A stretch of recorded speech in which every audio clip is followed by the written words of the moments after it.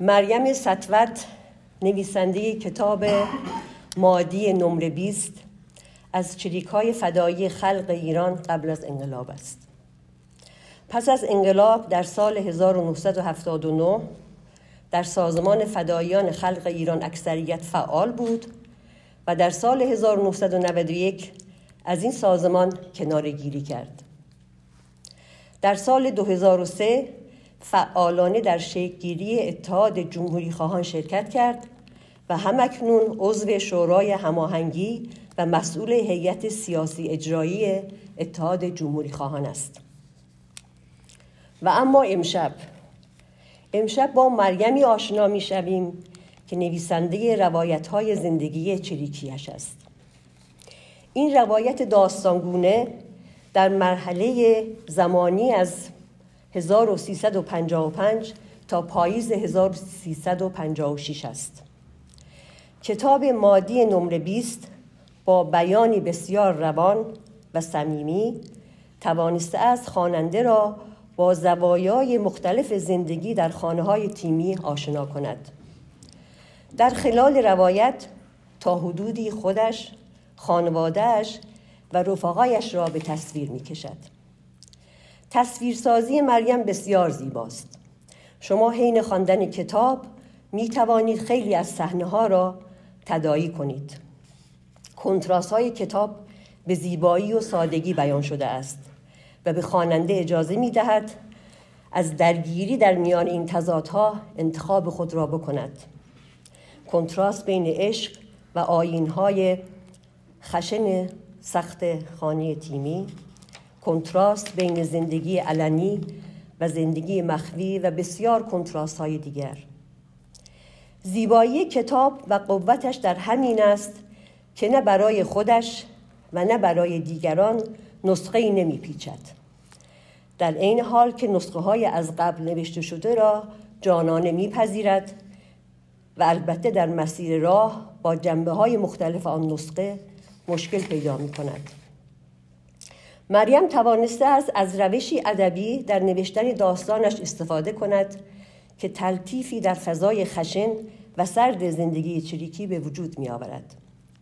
بازگشت به زندگی قبل از مخفی شدنش و به تصویر کشیدن آن تضاد این دو زندگی را عیان می‌سازد. برای خواننده هیجان به وجود می‌آورد و پیگیر پایان داستانش می‌کند. مریم به زیبایی و البته با شخصیت منحصر خود روابط درون خانه تیمی را عریان در مقابل دیدگان خواننده قرار می‌دهد. او در آتش عشق می‌سوزد ولی همزمان در کلنجار آن است که آیا این عشق درست است؟ نسخه‌های سخت آیین‌نامه‌ای نفس او را می‌بندد.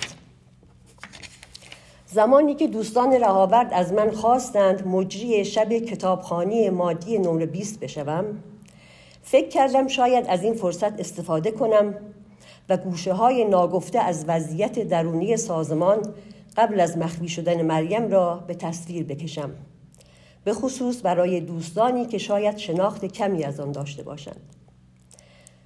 مریم در سنین جوانی به این سازمان سمپاتی دارد و بعد از ضربه به آن در بهار سال 1355 مجبور به وارد شدن به خانه‌های مخفی آن سازمان می شود. اینجا از فعل مجبور شدن استفاده کردم. کمی توضیح می دهم. راوی در سراسر روایتش از اشتیاق سرشار به پیوستن به سازمان می گوید و من که همزمان با مخفی شدن او در بهار 55 دستگیر شده‌ام، می‌دانم که از 1 سال قبل از ضربه سازمان هیچ اشتیاقی به کشاندن اعضای علنی خود به خانه‌های تیمی ندارد. بحث‌های اساسی در رهبری و حول و حوش آن نظرات بیژن جزنی است که از طرق مختلف به دست سازمان رسیده است. سوق دادن مبارزه مسلحانه به طرف مبارزه سیاسی و صنفی مطرح شده است و مبارزه مسلحانه پشتیبان و حامی آن در مد نظر است. این بحث‌ها دغدغه ذهنی رهبران است. سازمان در طور ساواک می‌افتد. و رهبران و بسیاری از اعضا کشته می‌شوند و شمار زیادی اعضای علنی که تامین کننده منابع مالی و امکانات سازمان هستند دستگیر می‌شوند. تجربیات عملی و آیین‌نامه‌های اجرایی امنیتی برجا می‌ماند، ولی پتانسیل فکری نظری سازمان با مرگ رهبران آن به خاموشی سپرده می‌شود. عمدتاً در زندان هاست که تحول فکری ادامه می‌یابد. البته دانشگاه هم تا حدودی وارد این پروسه تحول نظری می‌شود. مریم زمانی مخفی می‌شود که شیرازی کارها اصلاً پاشیده است. بقیه ماجرا را ما بسیار زیبا از زبان مریم در کتاب مادی نمره 20 تجربه می‌کنیم. برای خواننده کتاب که کمتر با ادبیات چپ در آن دوران آشنایی دارد، شاید بتوان با ارجاع به ادبیات نوشتاری آن دوره و یا نوشتن مقدمه‌ای در چاپ دوم کتاب جبران نقصان کرد. خواندن کتاب نه فقط برای کسانی که با این دوران از فعالیت سازمان آشنایی دارند، بلکه برای کسانی که گذرا نامی از این سازمان شنیده‌اند توصیه می‌شود. مریم در این کتاب نتوانست از حداکثر تبحر شخصیت پردازی خود به نحو شایسته بهره گیرد. استعداد این کار را دارد به نظر من، ولی شخصیت‌ها را فقط به نام مستعار می‌شناسد. نمی‌داند از کجا آمده‌اند. بستر فرهنگی پرورش شخصیت‌های داستان را نمی‌داند. نباید بداند. به خاطر مسائل امنیتی نباید سوال کند. فقط 6 ماه با آنها زندگی کرده است. خودش را هم در این 6 ماه با علی و نیما بهتر می‌شناسد.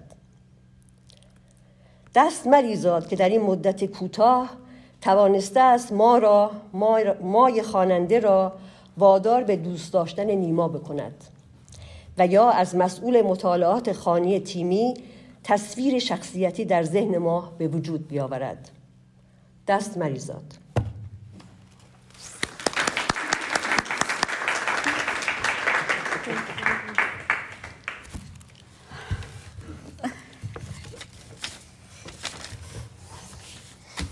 واقعا قشنگ بود مهری جان. مرسی. احساس خودم بود. بله خیلی قشنگ توضیح کردی. به خصوص این که همین برای کسانی که یک مقداری با تاریخچه زمانی آشنا نیستند، این به منم گفته شده که شاید یک مقدمه‌ای برای این کتاب بذارم که یه مقداری حدوداً آشنا بشن با این مسئله. من شروع میکنم به یه بخشایی رو خوندن، ولی قبلش یک باز توضیح کوتاهی میخوام بگم و اون اینه که مهری جان گفتش که من از سال 55 قبل از ضربه حمید اشرف، نه اردیبهشت 55 قبل از ضربه حمید اشرف مخفی شدم و تا زمان این فاصله رو تو این کتاب نمی نویسم، ولی خب وقتی که به عقب برمیگردم میگم. ولی صحبت این کتاب مربوط به آخر سال 55 که من به اصفهان میرم و اتفاقات این کتاب زمانیه که من به اصفهان رسیدم و اونجا وارد خونه تیمی میشم. یکی از سوالاتی هم که از من کرده بودن این بود که خب شما که از 55 یعنی از اردیبهشت مخفی شدی، خب تو خونه‌های تیمی بودی. اون زمان به خاطر اینکه سازمان به شدت ضربه خورده بود، خونه‌های تیمی کار تیمی نمی‌کردن. بیشتر افراد تو خونه‌ها مخفی می‌شدن تا بتونن یه خونه دیگه پیدا کنن، از این خونه به اون خونه برن. به همین دلیل این کتاب داره اینو تصویر می‌کنه، اولین خونه تیمی که این شیرین میره توش و شروع می‌کنه به کار سازمانی برای اینکه دوچار چیز نشه، ولی هی مرتب عقب برمیگرده و نسبت به اون روزایی که داره میره مخفی میشه صحبت میکنه.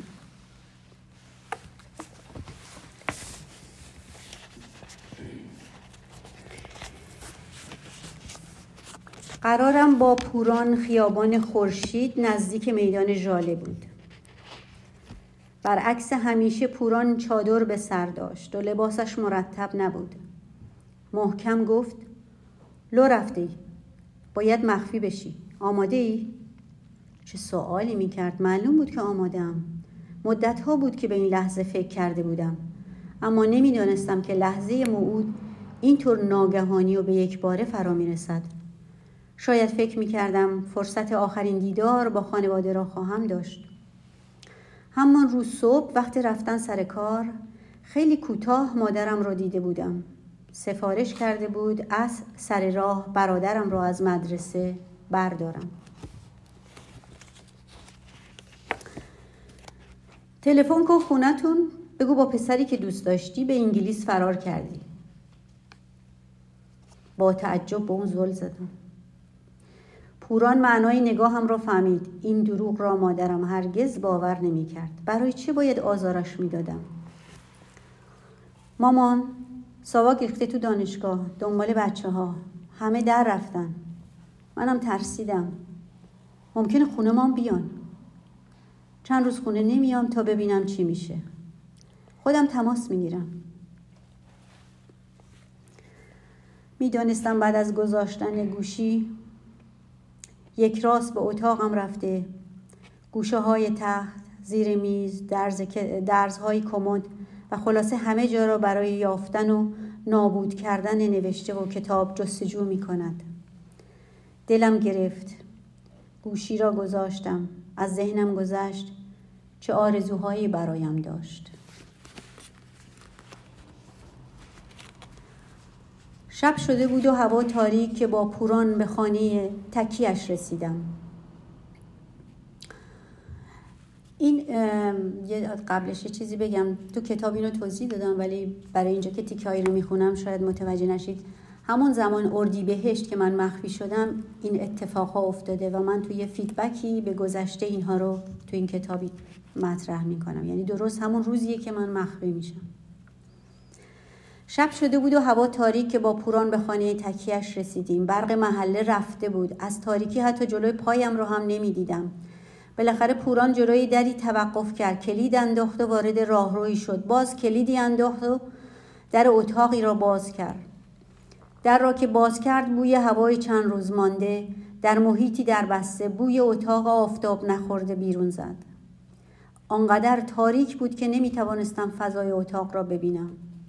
پوران شمعی روشن کرد. حتی بعد از روشن کردن شمع نیز چیزی نمیدیدم. سفره نان را از گوشه اتاق جلو کشید و باز کرد. بوی کپک شدیدی بلند شد، طوری که پوران صورتش را کنار کشید. اوف، همه نونا کپک زدن. مدتی به سفره خیره ماند. فکرش جای دیگری بود. جرأت نکردم سوال کنم. من دیگر چریک شده بودم. هر آنچه لازم بود بدانم به من میگفتند.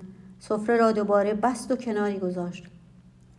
خب حالا که برق رفته بهتره ما هم زودتر بخوابیم. میخواستم بگویم شمع را خاموش نکن، اما زبان در دهانم نچرخید. نمیدانم چه ساعتی بود. پوران با همان لباسهایی که به تن داشت بر زمین دراز کشید و چادر را رویش انداخت. نه متکاهی نه دوشکی. هوا گرم و چسبناک بود. لباسها به تنم چسبیده بودند. دلم میخواست درشان بیاورم. نیاز داشتم به دستشویی بروم، اما از کوچکترین حرکتی وحشت داشتم. میدانستم که چریک ها حد اکثر لحاف یا پتویی برای گرم شدن روی خود میاندازند.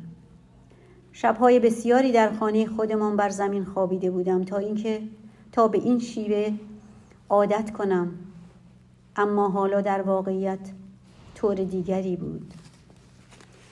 دراز کشیدم اما چشمانم باز بودند. هر کاری می کردم نمی توانستم آنها را ببندم.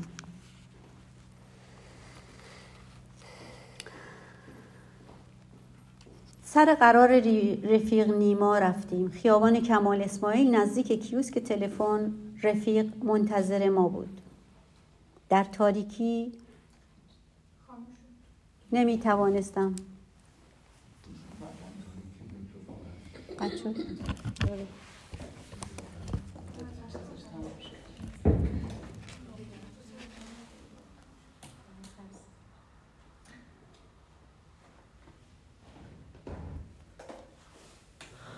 خواهی سر بلند.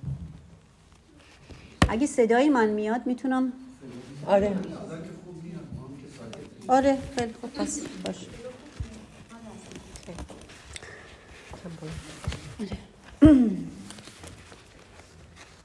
خیابان کمال اسماعیل نزدیک کیوسک تلفن رفیق منتظر ما بود. اینجا اصفهان هستش. در تاریکی نمیتوانستم صورتش را خوب ببینم. قد بلندی داشت با شانه‌های پهن. سرش را به علامت سلام تکان داد. با بهمن مشغول صحبت شد، اما به او هم نگاه نمی‌کرد. به نظرم خجالتی آمد.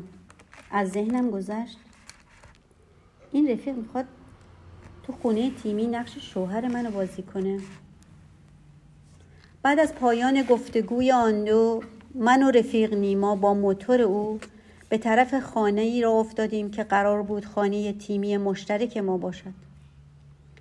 میدانستم که چریک‌ها از موتور استفاده می‌کنند، اما تا آن زمان برایم پیش نیامده بود سوار یکی از آنها شوم.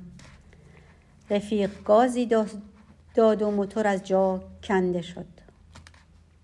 از خیابان‌های پهن به کوچه‌های تنگ رسیدیم. موتور با سرعت از سمتی به سمت دیگر می‌پیچید. با جلو آمدن هر آبری ترمز می‌کرد. کوچه‌ها تنگ بودند، جوی آبی هم از میان آنها می‌گذشت. اولین بار بود که در هر کوچه‌ای جوی پر آبی می‌دیدم. زن و بچه با دیدن موتور به سرعت از سر راه ما کنار می‌رفتند و از سوی به سوی دیگر جوی می‌پریدند.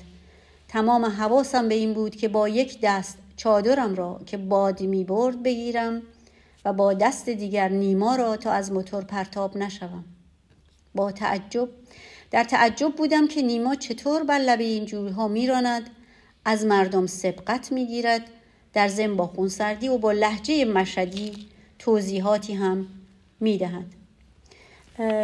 این کتاب نامش هم مادی نمره 20 هستش. مادی جوی‌های پرآب اصفهان رو میگم. من صفحه اول سعی کردم اینو توضیح بدم.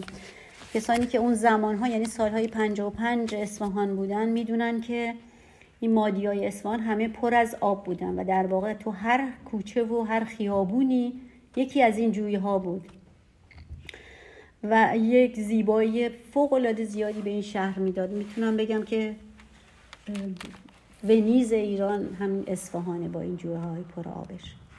و من که اولین بار رفته بودم اصفهان و این جوی‌ها رو می‌دیدم برام فوق‌العاده زیبا بودم.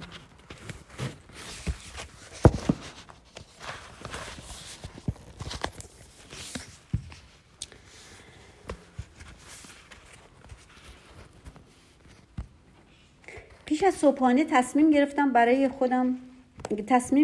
خودم برای خرید نان بروم، اما نیما مخالفت کرد.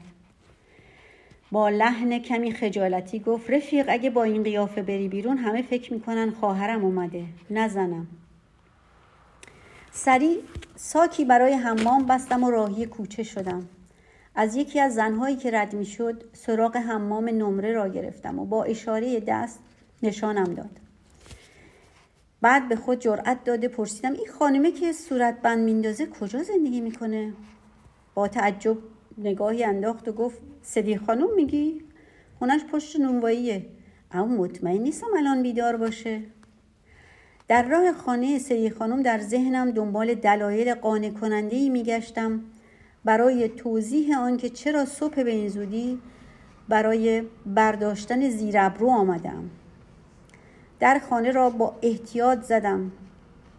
خانومی کوتاه قد، گرد و توپل با صورتی خواب‌آلود در را باز کرد. تا حالا مشتری اولی صبحی ندیده بودم.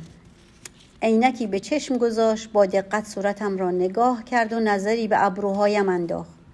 سرم را چند بار این طرف و آن طرف چرخاند. چند وقت سر صورت تو بند انداختی؟ با اولین بندی که به صورتم خورد چنان گر گرفتم که چیزی نمانده بود فریاد بزنم. نمیدانستم که بند انداختن تا این حد دردناک است. جلوی خود را گرفتم تا اشکایم سرازیر نشوند. صدیق خانم که آدم با تجربه‌ای بود نگاهی به من انداخت، انگار که میگفت خر خودتیه، این ناکس، اولین باره که صورت تو بند میندازی. در حالی که اشک میریختم، اشک توی چشمایم جمع شده بود، گفتم هر بار که صورتمو بند میندازم بازم اشکم در میاد. وقتی سری خانم آینه را دستم داد، تنها چیزی که در آن دیدم صورتی بود مثل لبو.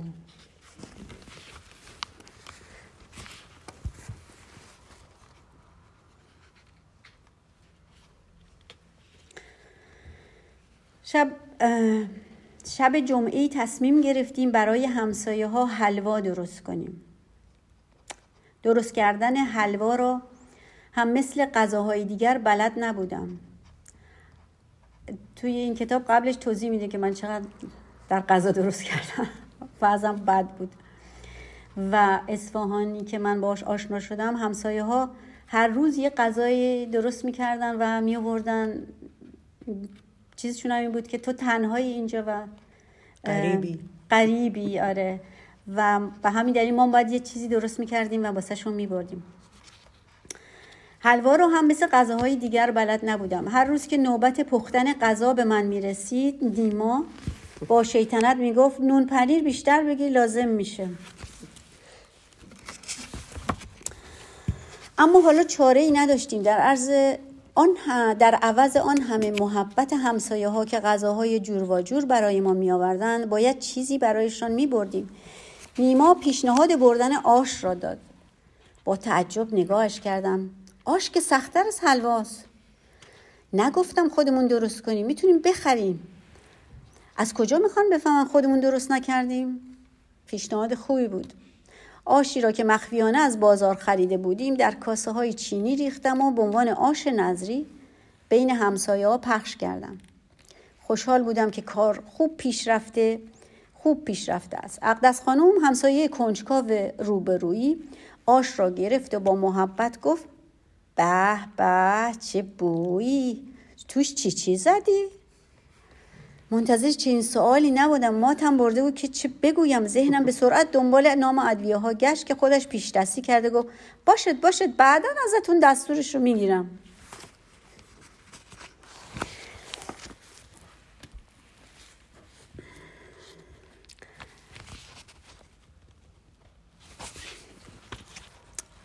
این کتاب توضیح میده که ما اول 2 نفر هستیم توی خونه، بعداً یه رفیق سومی هم به ما ملحق میشه و اون زمانی که این رفیق میاد این صحبت ها بین ما رد و بدل میشه.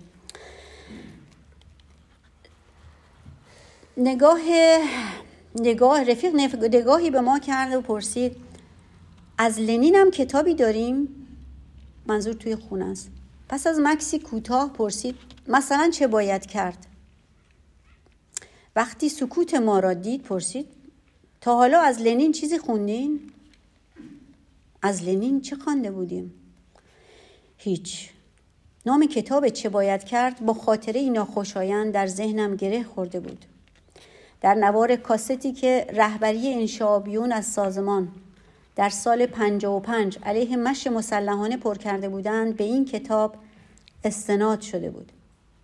سال 55 یه عده‌ای از سازمان جدا شدند و یه گروهی بعد از ضربات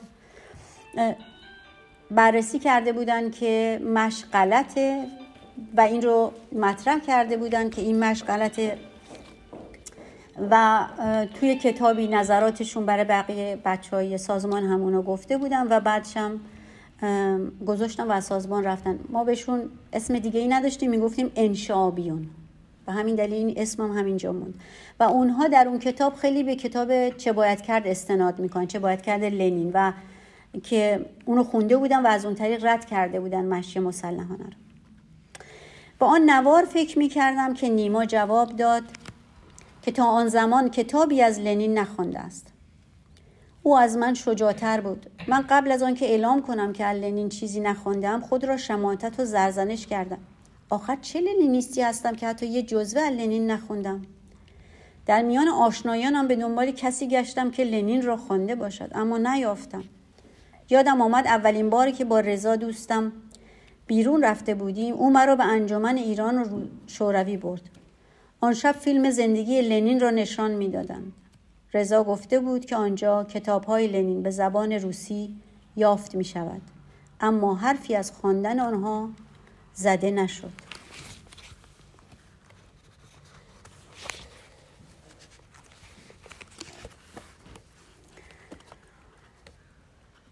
روزهای خوش ورودم به اصفهان و خانه تیمی جدید با خبر هولناکی پایان یافت. نیما روزنامه به دست با عجله از در آمد. گوش کن، در درگیری مسلحانه خیابون مدائن نارمک 4 خرابکار کشته شدند. این خائنین به شاه و ملت. و ادامه داد. زانوهایم لرزیدند. همانجا در راهرو به دیوار تکیه دادم. پریدخت آیتی، عباس علی هوشمند به اتفاق 2 خواهر نوجوان با نامهای سیمین و نسرین پنجشاهی در درگیری با ماموران کشته شدند. خبر چون آواری بر سرم خراب شد. رفقا پریدخت آیتی؟ پوران یک بار تعریف کرده بود که مادرش او را پری من صدا می کرد. یعنی پوران بود که درگیر شده است. خبر را چند بار خواندم تا شاید نکته‌ای یا نشانه‌ای بیابم که اطلاع بیشتری از کشته شده ها بدهد. پریدخت آیتی دانشجوی رشته حقوق، عباس علی هوشمند دانشجوی دانشکده ادبیات. کلافه پرسیدم نیما از رفقا چیز بیشتری شنیدی؟ نیما توضیح داد که گویا رفقا به یه امکانی مراجعه کرده بودند که تحت نظر پلیس بوده. نیما حالم را که دید پرسید میشناسیشون؟ مایوسانه با خود نجوا کردم. هر رفیقی که تا حالا با من بوده کشته شده. نیما سرش را کج کرده گفت یعنی میگی منم کشته میشم؟ نگاهی تند به او انداختم. درباره این چیزا شوخی نمی کنن. منظورم شوخی نبود. فقط این که زندگی ما همینه دیگه. مگه تو انتظار دیگه ای داری؟ با افسوس گفتم انتظار دارم که کشته نشیم. انتظار زیادیه؟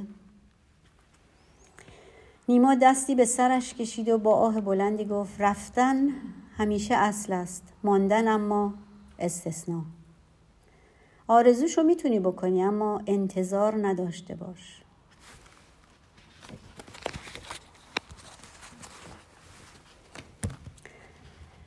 در خیابان سرگردان بودیم. اینجا یه خاطره ای میگم که با پوران با هم بودیم. در خیابان سرگردان بودیم. سوز سرمای اسفند از پشت چادر به تنمان فرو میرفت. دستهایم یخ کرده و پاهایم بی‌حس شده بودند. در خیابان پرنده پر نمیزد. آخرین امیدمان نیز که یکی از آشنایان پوران بود برباد رفت و ما را نپذیرفت. زمان می‌گذشت و ما هنوز جایی را پیدا نکرده بودیم. ساواک می‌دانست که بعد از هر ضربه چریک‌ها خانه‌ها را خالی می‌کنند و در خیابان سرگردانند. چریک سرگردان طعمه خوبی برای گشتی‌های ساواک است. از کوچه‌های فرعی می‌رفتیم، سعی می‌کردیم تا در میدان‌ها و خیابان‌های اصلی دیده نشویم. بالاخره پوران گفت می‌رویم پیش یکی از مادرها. بعد از عوض کردن 2 تاکسی و پیچیدن در چند کوچه به خانه‌ای رسیدیم. پوران زنگ در آهنی بزرگی را زد. زنی با موهای سپید که از زیر روسری بیرون زده بود در را آرام باز کرد. از دیدن ما چشمهایش گرد شد. بدون گفتن کلمه‌ای به سرعت ما را به درون خانه کشید. پوران بیخ گوشم گفت مادر صلاحی. مادر زنی بود ظریف و نحیف، با صورتی کوچک، چشمانی جدی و مصمم و پشتی خمیده. ما را از حیاط گذراند و به اتاقی در عقب ساختمان برد. پوران در گوش مادر گفت چاره‌ای نداشتیم، باید اینجا می اومدیم. مادر آهسته گفت الهی قربونتون برم. صورتمان را چند بار بوسید و اشکهایش را با گوشه های روسریش پاک کرد. به سرعت غذایی آورد. صدایی از درون ساختمان پرسید: مامان کی بود؟ هیچ کس مادر، همسایه. مادر توضیح داد که دخترش زایمان داشته و در این روزها رفت آمد به خانه زیاد است. بعد هم اطمینان داد که خودش مواظب همه چیز خواهد بود. بهتر زودتر بخوابین، صبح زود قبل از اینکه کسی متوجه بشه برید. ما شب رو بین خودمان تقسیم کرده و بیدار ماندیم. اما صبح متوجه شدم که مادر تمام شب رو به در حیاط بیدار نشسته است. صبح وقت رفتن 2 کیسه نایلون به دستمان داد. چیزی نیست، یه لقمه شامی لای نون گذاشتم با 2 ژاکت. آخه سرد مادر، میچایی؟ دم در حیاط ما را بوسید و در آخر هم همانطور که چشمهایش را پاک میکرد گفت: به خدا میسپارمتون. تا مدتها چهرهش از جلوی چشمم دور نمیشد. به این فکر میکردم که چه کشیده است وقتی خبر مرگ پسرانش کاظم و جواد را به او دادند. شاید هم تمام موهایش در لحظه شنیدن خبر این چنین سپید و پشتش خمیده گشته است. دلم برای مادرها میسوخت. بچه‌ها با تصمیم و اراده خود به دنبال آرزوهایشان پر می‌کشیدند و قهرمان می‌شدند. مادرها سوخته در غم دوری فرزندان خود یا بر مزارشان اشک می‌ریختند یا در کنار زندانها انتظار می‌کشیدند. کدام یک قهرمان واقعی هستند؟ نه، شما بگید. من میتونم هنوز بخونم. میخواید که من بخونم؟ آره، خوبه. یه آبی بخورم.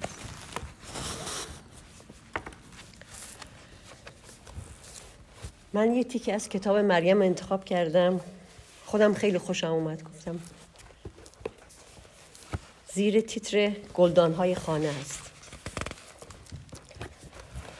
با آمدن بهار و سبز شدن گل‌های حیات، یکی از سرگرمی‌های نیما رسیدن به گلدان‌ها بود. این کار را صبح‌های زود وقتی پاس صبحگاهی با او بود و دیر وقت شب وقتی برای خواب آماده می‌شدیم انجام می‌داد. رفیق علی از این عادت او خوشش نمی‌آمد. گاه و بیگاه متلکی می‌انداخت. رفقای گلدون در چه حالند؟ توی برنامه یه وقت براشون بذار. فکر نمی کردم که رسیدگی به گلها در محیط دوستانه تیم مسئله ساز باشد. اما شبی بعد از شام، زمانی که برنامه روز بعد را می نوشتیم، علی بدون مقدمه گفت: رفیق، چرا اینقدر به این گلدونها علاقه نشون میدی؟ درست نیست. توی این زندگی باید علاقت را روی چیزهای دیگه بذاری. اولین بار بود که در تیمی موضوعی غیر از مسائل سیاسی و کتابخوانی مطرح می شد. نیما واکنشی نشان نداد. خواستم از زیر ضربه خارج کنم.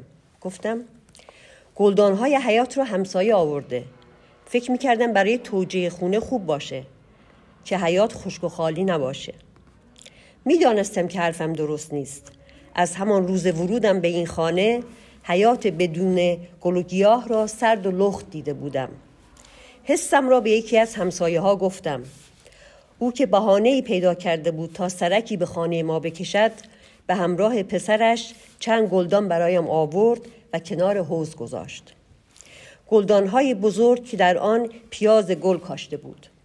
پیازها با آمدن بهار سبز شده بود و به حیات رنگ زندگی داده بودند. رویدن هر روزه و جوانه‌های سبز کوچکشان حسی لذت بخش از زندگی، حرکت و تغییری را در اعماق وجودم جاری می‌کرد. خوشحال بودم که نیما هم به آنها علاقه نشان می‌دهد. فکر کردم با توضیح هم مشکل حل می‌شود، اما علی با لحنی تحکم آمیز میان حرفم پرید. رفیق، این تذکر شامل تو هم میشه. خونه تیمی که جای این کارها نیست.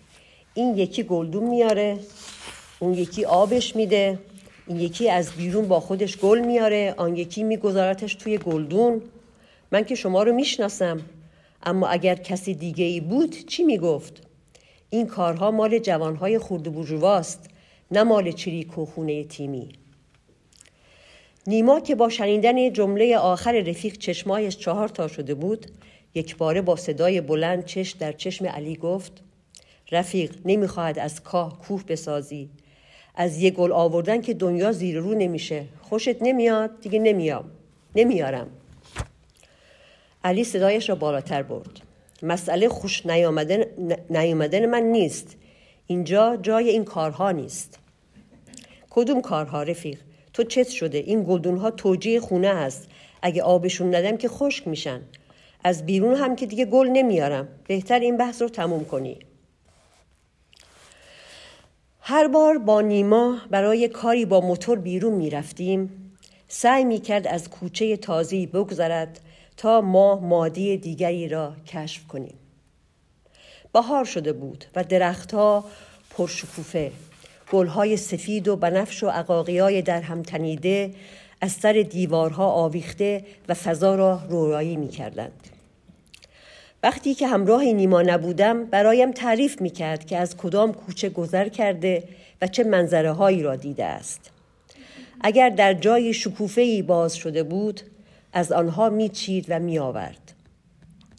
می‌دانست که این مادی‌های پرآب و گل را چقدر دوست دارم. روزی با موتور بیرون بودیم. از خانه خیلی دور شدیم. پرسیدم کجا میریم؟ یه مادی پیدا کردم که حتما نمره 20 بهش میدی.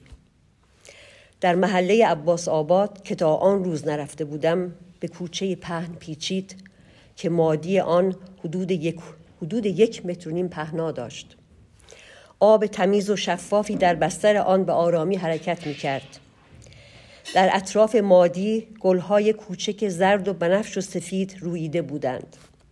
خانه‌های کوچه را دیوارهای پنهان می‌کردند که خود با گلهای تا زمین آویزان عقاقیا پوشیده شده بودند. کف زمین پوشیده از گلبرگ‌های رنگین بود. وقتی ما موتور به ابتدای کوچه رسیدیم، احساس کردم که بر ابرها قدم نهاده‌ام. نور آفتاب بعد از ظهر از کناره به دیوارها میتابید. در کوچه پرنده پر نمیزد. فراموش کرده بودم کجا هستم. حرکت موتور را حس نمی کردم. این همه زیبایی یک جا. نیما موتور را به آرامی به کنار دیواری راند و خاموش کرد. جهان از حرکت باز ایستاد. در عطر و رنگ عقاقیا غرق شدم. نیما دسته ای از گلها را چید و به من داد. دامن چادر سفیدم از گلبرگ‌های رنگین پر شد. صورت را در میان آنها فرو بردم.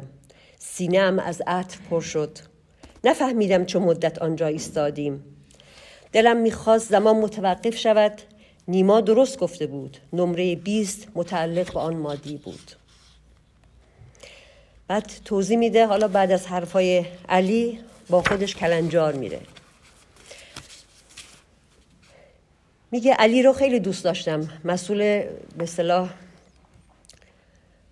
مسئول تیم بود. مسئول به اصطلاح کتابخونی و چی بهش میگفتیم؟ تئوری که تیم بود. میگه ولی او امشب با حرفایش در عرض چند دقیقه در ذهن من به فردی سنتی بدل شد. به رغم دانشش به دنیای دیگری تعلق داشت که با آن بیگانه بودم. مریم 21 ساله اون بود.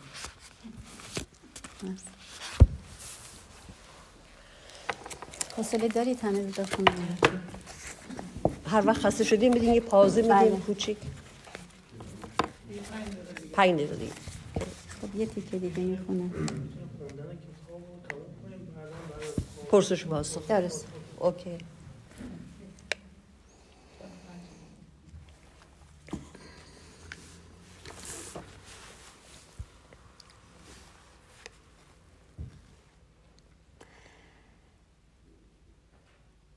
بعد از چند شب کمخوابی و بدخوابی، اولین شبی بود که احساس خستگی می کردم. مطمئن بودم تا سرم به زمین برسد خواب مرا با خود خواهد برد. خوشحال بودم نگهبانی آخر با من است و می توانم چند ساعتی پشت هم بخوابم.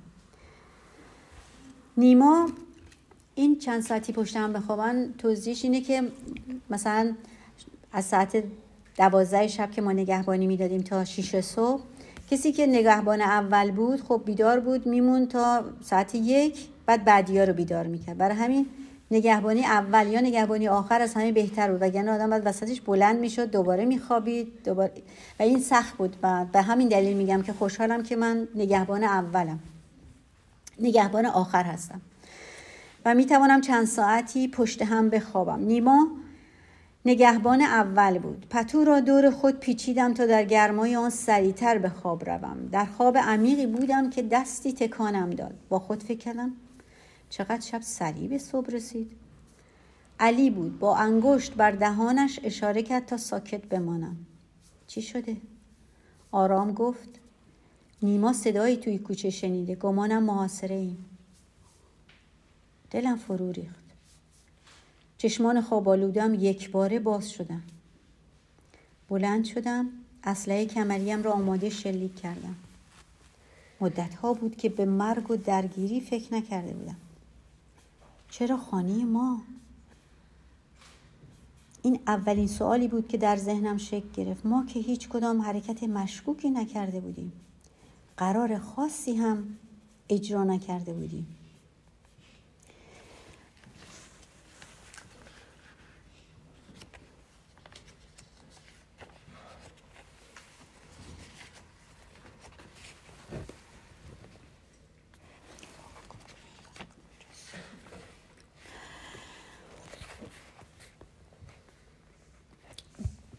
دو سایه روی پشت بام، همسایه دست چپی، رشته افکارم را گسست. نفسم گرفت. دقت کردم. چشم را به درز در نزدیکتر کردم. برق اسلحه را در دستانشان دیدم. وای، چقدر مردان مسلح ترسناکن. نارنجک را در دست فشردم. خانه محاصره است. نیما درست تشخیص داده است. ترس چون حفره‌ای عمیق در درونم دهان گشود. شانس فرار ما 0 بود. همه امیدم به اشتباه بودن حدس نیما برباد رفت. حالا باید فکر دیگری می کردیم. نکنه که علی به حیات برود. باید او را خبر می کردم. برگشتم تا به سرعت از پله پایین بروم. یک باره با نیما که از تأخیرم نگران شده و دنبالم از پله ها بالا آمده بود برخورد کردم. لحظه‌ای تنگ هم قرار گرفتیم. یک پله از او بالاتر بودم. صورتهایمان درست روبروی هم قرار گرفت. در روشنایی اندکی که از در پشت بام به درون راه می‌یافت، برق چشمانش را دیدم. گرمای نفسش را بر روی صورتم حس کردم. هیچ وقت تا این حد به هم نزدیک نشده بودیم. به نظرم آمد که صدای قلبش را هم میشنوم. قلب خودم هم همانقدر بلند میزد. قبل از مخفی شدن فیلم خاطرات آن فرانک را دیده بودم. دختر جوان یهودی که در هلند همراه با خانواده‌اش 2 سال در اتاق زیر شیروانی مخفی شده بود. خانواده دیگری نیز در همان اتاق مخفی بود که پسری هم سن آن فرانک داشت. آن دو به هم دل باختند. روزی که مخفیگاه آنها لو رفته و فاشیست ها در را می شکنند تا آنها را دستگیر کنند، در آخرین لحظه یکدیگر را می بوسند. این اولین و آخرین بوسه آنان پیش از اعزام به بازداشتگاه و مرگ بود.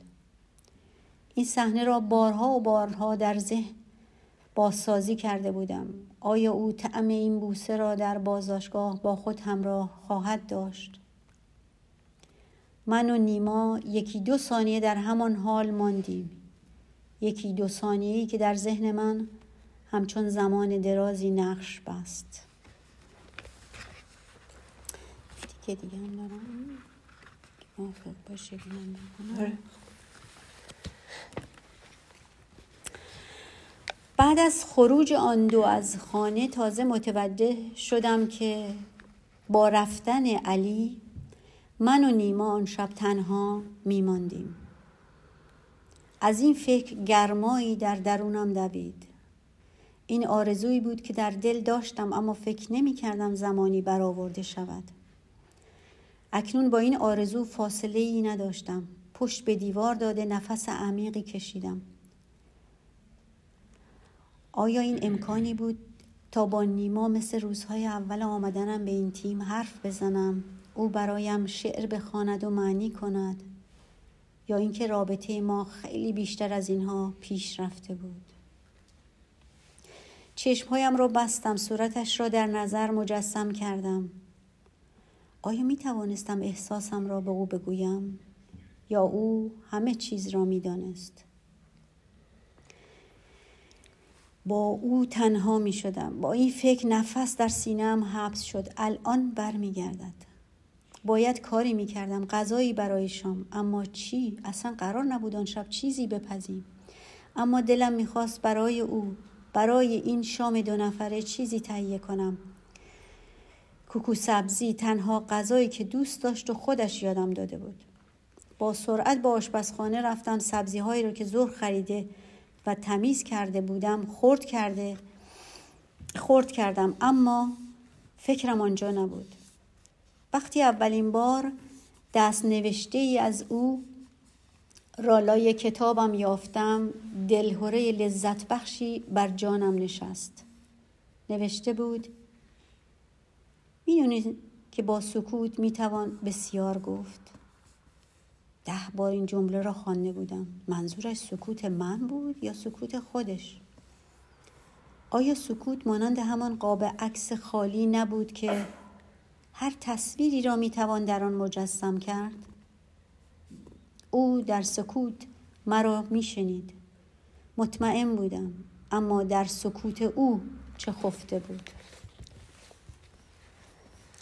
او باز هم برایم جمله‌های کوتاه نوشته بود. بارها و بارها آنها را خوانده بودم. هر بار نکته تازه‌ای از آنها بیرون می آوردم، اما همچنان سکوت کرده و برایش چیزی ننوشته بودم. از یافتن واژه‌ها ناتوان بودم. از بی‌هنری خودم در خشم بودم. ای کاش در کلاس ادبیات بیشتر علاقه نشون می‌دادم. چیزی یاد می‌گرفتم. حداقل میتونستم احساسم رو به زبان بیارم. اما احساس من چه بود؟ هر چه فکر می‌کردم هیچ صفتی برای آن نمی‌یافتم. آیا زبان نگاه هم به اندازه کافی گویا نبود؟ به خود آمدم. مدتی بود که سبزی‌ها را خرد کرده به آنها نگاه می‌کردم. تخم مرغ‌ها را میان آن شکستم و در ماهیتابه ریختم. همه چیز از همان شب اول شروع شد. همان نگاه کنار سفره، همان وقت حس کردم اتفاقی افتاد، اما باور نکردم. آن روز که مادی نمره 20 را نشانم داد، فهمیدم که حس مشترکی میان ما را به سوی هم می کشد. حسم را پس زده بودم. آن روز که لیوان چای نیمه ام را برداشت و با لبخندی سر کشید، فهمیدم که می گوید ما یکی هستیم. اما از این بیان صریحش بیشتر ترسیده بودم. آن روز که با قاشقش در کاسه آش مشترکمان روی قاشقم زد و نگاهمان لحظه‌ای به هم گره خورد. آن روز که وقت نگهبانی مرا با گل یاسی بیدار کرد. اما او سکوت نکرده بود. چطور از کنار این همه گذشته بودم؟ پاهایم دیگر توان ایستادن نداشت. از درست کردن غذا دست کشیدم و نشستم. چه حسی بود که داشتم. برای او همه چیز روشن‌تر بود. کاری نبود که انجام بدهم و از چشمش پنهان بماند. برای او همه چیز روشن‌تر بود. قبل از من به درونم و به افکارم پی می برد. قبل از من نگرانیم را می دید و نگرانم می شد. چه دنیای عجیبی. او از آن سر دنیا آمده بود، من از این سر دنیا، تا در این خانه تیمی یکدیگر را بیابیم. چرا این اتفاق اینجا افتاد؟ در اینجا که عمر ما 2 روز بیش نبود، اینجا که آینده‌ای وجود نداشت، اینجا که دوست داشتن ممنوع بود. از آن چه پیش رو بود ترس داشتم، از خودم، از او، از آینده ناروشن این احساس. کوکو داشت میسوخت، پس چرا نیامد؟ زمان خیلی کند میگذشت. در آینه کوچکی که به دیوار آشپزخانه آویزان بود نگاه کردم. چقدر لاغر شده بودم. خانم جانم میگفت رنگ پوستم گندمی است. برعکس همه فامیل که خواهرم را زیبا میپنداشتند، او مرا زیبا میانگاشت. میگفت لبخند تو ملیحه. کاش نیما آن زمان که دانشجو بودم مرا دیده بود.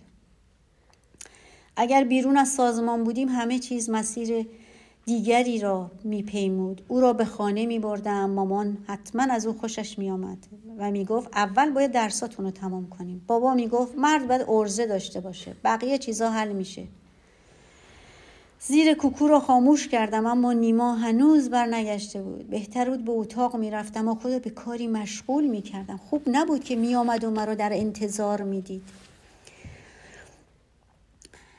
نگاهم به ساعت دیواری افتاد. چرا اینقدر دیر کرده؟ راه طولانی نرفته بود. شاید جای دیگری توقف کرده، نمیدانم. شاید او هم از تنها بودن با من واهمه دارد. آیا پیش از من دختری را دوست داشته؟ چه سوال احمقانه‌ای. مگه میشه آدم 24-25 سالش باشه و به کسی علاقه‌مند نشده باشه؟ اصلا چه فرقی میکنه؟ مگه نه اینکه همین لحظه مهمه؟ ما که فردایی نداریم. سر تکان دادم و به خود نهیب زدم. دختر دیوونه شدی؟ این چه فکرایی میکنی؟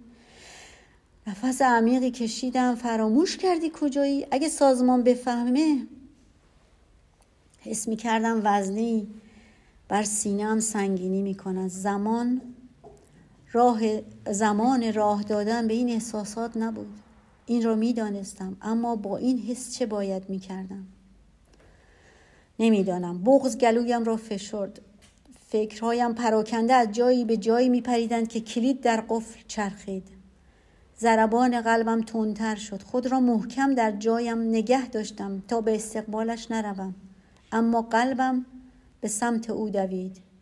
از من حرف شنایی نداشت.